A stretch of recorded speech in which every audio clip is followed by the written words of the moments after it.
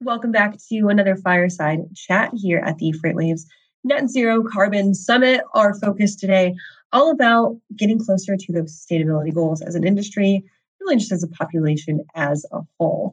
Very excited to bring you this fireside chat with Chetan Marichli, who is the CEO and co-founder over at Locomation. Locomation is a company that I've been watching since I started here at FreightWaves, and everything that they do just kind of awe-inspires me a little bit when it comes to moving the industry forward from goals, sustainability, all of the above. So Chetan, thank you so much for joining us today. It's great to have you as part of the Net Zero Carbon Summit. Thank you so much, Kaylee, and thanks for having me as well as for your very, very kind words. So for maybe our folks who aren't so familiar with Locomation, give us just a little bit of background about the company, what you guys do, how you kind of started this entire idea. So Locomation is a Pittsburgh-based autonomous technology company founded in 2018 by myself and four other robotics experts from Carnegie Mellon University's National Robotics Engineering Center. We all come from the AI and robotics background. We've fielded, deployed probably more autonomous vehicles than any other team in the world. And at Locomation, we are on track to be the first company to deploy autonomous trucking technology safely, legally, and routinely in commercial operations at scale across the United States. When we first started, we saw the most practical path to fully autonomous operations is using existing AV technology to augment rather than to replace or displace human drivers. We focused on freight trucking and went after its biggest pain points, in particular, the need for more supply chain capacity and lower carbon emissions. As we all know, the demand for freight is just going up, and pandemic accelerated everything by probably 5 years or so, but the trends were going up anyways. And the capacity is always in a crunch mode. So that's what we are doing at Locomation. In a nutshell, of course, we can expand on every point substantially. So today's summit, we're focused all on kind of moving the industry forward from a greener standpoint, becoming more greener, becoming more sustainable. And to understand that, we need to understand where the industry is at as a baseline. Let's talk a little bit about greenhouse gas emissions and how big of a player they are coming directly from trucking. Excellent question. And the situation is really, really dire there. Most people don't know the numbers, but they are quite astounding. About 1/3 of all greenhouse gas emissions come from transportation. About 80%, a little bit over 80% of all those come from road transportation. And about 1/4 of the road transportation greenhouse gas emissions come from medium and heavy-duty trucking. So that is where we are focusing on. That is the vertical that's rapidly growing due to the recent explosion in e-commerce and advanced manufacturing techniques.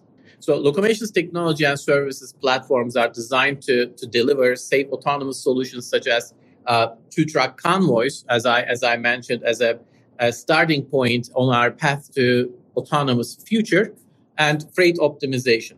And our overall product offering looks to reduce the greenhouse gas emissions by a whopping 22%, directly speaking to these quite high numbers that are coming directly from the heavy-duty trucks.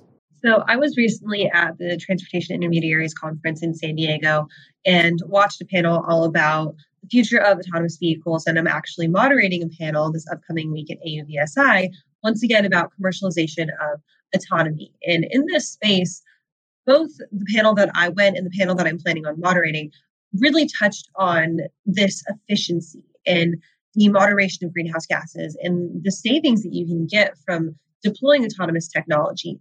Can you talk about how that autonomous technology truly works when it comes to a reduction of greenhouse gas emissions? Is it just more efficient in the accelerating and braking process? Therefore, there's not as many emissions coming out of the truck. Tell me a little bit about that. There are three main contributors to greenhouse gas emission reductions through the use of Locomation's autonomous technology. And these are the top contributors. The first one is in our convoy, human-guided autonomous convoy concept. There are two trucks following each other very closely on the highway. And two trucks following each other closely ends up creating a drafting and aerodynamic efficiencies so that both trucks actually end up saving roughly 8 to 10% of fuel because of that. That's what's happening on the road. Of course, being able to drive more gently, being able to center the lane, accelerating gently, braking properly, these all contribute, but none of them contribute up to like 8 or 10%. These are nice conveniences. The other parts that our technology contributes to that's super important is from our freight optimization and scheduling backend, with the help of proper optimization and scheduling of the trucks, the drivers, the trailers, the loads, we are able to reduce idling significantly because the trucks don't basically spend overnight at the rest stops idling or don't spend hours and hours idling, waiting for a load. Everything is scheduled in a very optimized way. And we also reduce and in some cases eliminate empty and deadhead miles. So these three big buckets combined give us around 22% reduction of greenhouse gas emissions. And this number is, we didn't come up with that number. A third-party independent climate scientist organization ran this process quantifying what is the footprint, what is the impact of locomotion's technology in terms of greenhouse gas emissions. And they came up with this number based on the data and the benchmarks that they came up with. And then their findings were also independently reviewed by another group of climate scientists, according to the climate protocol spearheaded by European Union and now being increasingly adopted by United States. So you mentioned the no empty miles, reducing the deadhead, which Convoy, who is a sponsor of our Net Zero Carbon show, they're very, very passionate about that no miles promise, about that empty miles reduction, right? So let's talk a little bit about that fact when it comes to reducing those empty miles and load planning using the locomotion technology that you're mentioning. So not only is it the AV, the assisted or the following driver technology, you're also talking about building in from truly start to finish of your shipment, making it efficient from that process. Why was that really important to you guys to not only take the driving aspect, but also take everything end to end?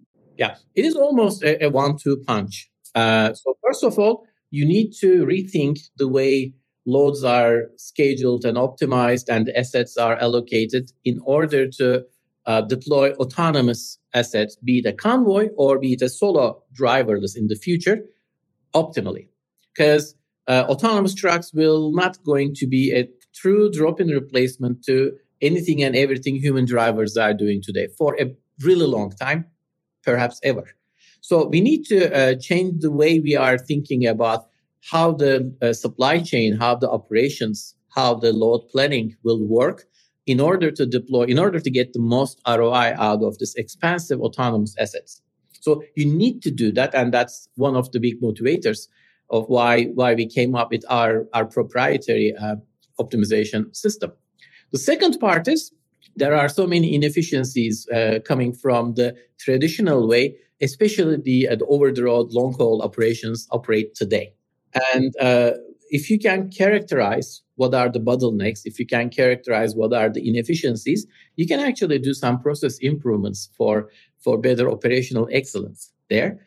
And that also goes through, interestingly, scheduling and optimization methods and how you approach these. So if you actually take a look at how can we improve the existing operations and how can we prepare the supply chain for better deployment of autonomous assets, there's a significant overlap. So 100%, but there's a significant overlap. So we are basically bringing our magic sauce in the freight optimization and planning part to both gain benefits from optimizing the supply chain today with the manual operations of our customers. At the same time, we are preparing them frictionlessly for deploying autonomous assets when we start deploying our autonomous trucks. So for us, that makes perfect sense. And for our customers, it makes also perfect sense because we are not just looking for a relatively small near-term gain. We are starting with a near-term gain, we are connecting it to a much larger gain with the introduction of our autonomous technology. So long-haul trucking and load planning is kind of that ripe fruit for the taking when it comes to deploying this autonomous space, right? And it's predictable, it makes sense. You're running long miles, it's hard to fill those seats with drivers who are experienced, so it makes sense to kind of build that in. And then, of course, the carbon savings is part of the bonus plan when it comes to that. Let's talk a little bit about the last mile, though. When it comes to last mile deliveries, you see a ton of carbon impacts. You see a lot of idling, you see a lot of stop and starts, a lot of short haul routes around cities. You see trucks just kind of chilling in parking lots sometimes. How does Locomation work for a handoff with the last mile? You guys aren't necessarily involved in the actual delivery space of the last mile, but how are you guys working in partnership to hand off and to take kind of your benefits and push them further down the supply chain? It is in some sense similar to some of the optimization approaches that we are using for the line haul element in the long haul part.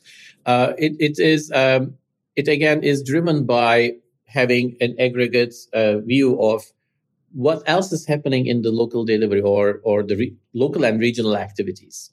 What needs to happen between the real origin and where the handoff is going to happen for the autonomous and vice versa, when the autonomous assets will deliver the load. And then there is another couple of tens of miles that handoff happens. What's gonna happen in that last stretch? If you can look at these processes in different buckets, regional buckets and line haul buckets, and use again the secret sauce on each bucket properly, you can actually mix and match and line up and schedule for the optimal handling of the first and last miles, as well as the optimal handling of the line haul. So there are, by properly specializing the local deliveries and line haul deliveries and coordinating them among themselves, maybe that's a good summary of it, you can actually draw benefits from both the local activities and the line haul activities. It's a bit of a delicate dance, and each little piece works together in its own way. It's a gigantic machine with a lot of gears turning. There's a lot of uncertainty. You have to come up with robust enough optimization methods to handle the unexpected. What if a driver gets sick, or what if a load is not ready, or what if there's road work and you have to reroute, and what if this and what if that? There are a number of scenarios that you need to be prepared for. And there are probably also other scenarios that you don't even know, but they might happen. So you need to have a wild card response to truly unexpected. Absolutely. So let's talk a little bit about AV and EV, or alternative fuels. I feel like sometimes those are kind of talked about in their own separate entities, in their own little buckets of secret sauce, if you will. But let's talk about combining those two into the potential for one, or how do you see the future of autonomous vehicles interacting with the future of alternative fuel vehicles or electric vehicles? But there will be a significant overlap and joining forces for sure. When, I'm not going to say if, because I think that's going to happen, but when alternate fuels become viable for heavy duty trucking operations, and some of them, like better electric heavy-duty trucks, are starting to appear. They don't have longer ranges that are required by the long-haul operations, but they might be suitable for local deliveries. However, one important thing that needs to be solved or that needs to be addressed there is the duty cycle. So any new technology, initially at least, is a little bit more expensive, and it increases the upfront investment from the fleet's point of view. So those assets need to be utilized as much of the time as possible in order to get a better return on investment. So ideally, we look to utilize all of our trucks, all of the trucks with our technology on them, at least 20 hours, ideally up to 22 hours a day. So effectively, your pre-trip and post-trip inspection, refueling, and maybe super light maintenance, the assets should be on the road and doing revenue generating work all the time. And that is a little bit of a challenge, at least in the foreseeable future, for the alternate fuel. So for the battery electric trucks, first you don't have the range that's required for the long haul, and it takes longer to charge a truck. Fuel cell or hydrogen is very attractive, very interesting, but we don't have the infrastructure for it. We don't have the infrastructure for charging heavy-duty trucks at scale either. So what if we have tens of thousands of heavy-duty trucks? So I think that's going to happen. It's going to happen a little bit slower than most people anticipated because of the infrastructure requirements and the chicken and egg that you have, the dilemma that you have to navigate there. But the good news is that our autonomous technology is completely agnostic of the powertrain. We can basically take any powertrain available to us today, and we can make it better.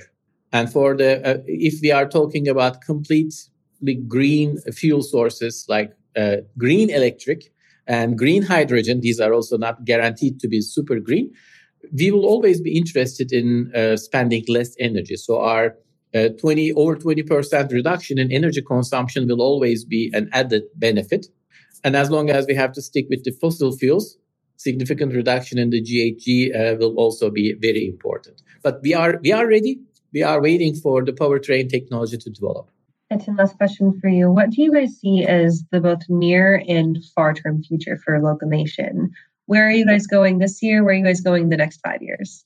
So this year is all about finalizing our technology development so we can get to the final stretch of validation and look to launch commercially next year. So it's right around the corner for us. We are very, very excited about it. So we are deeply focused on let's build this product, validate that because we have customers waiting for us.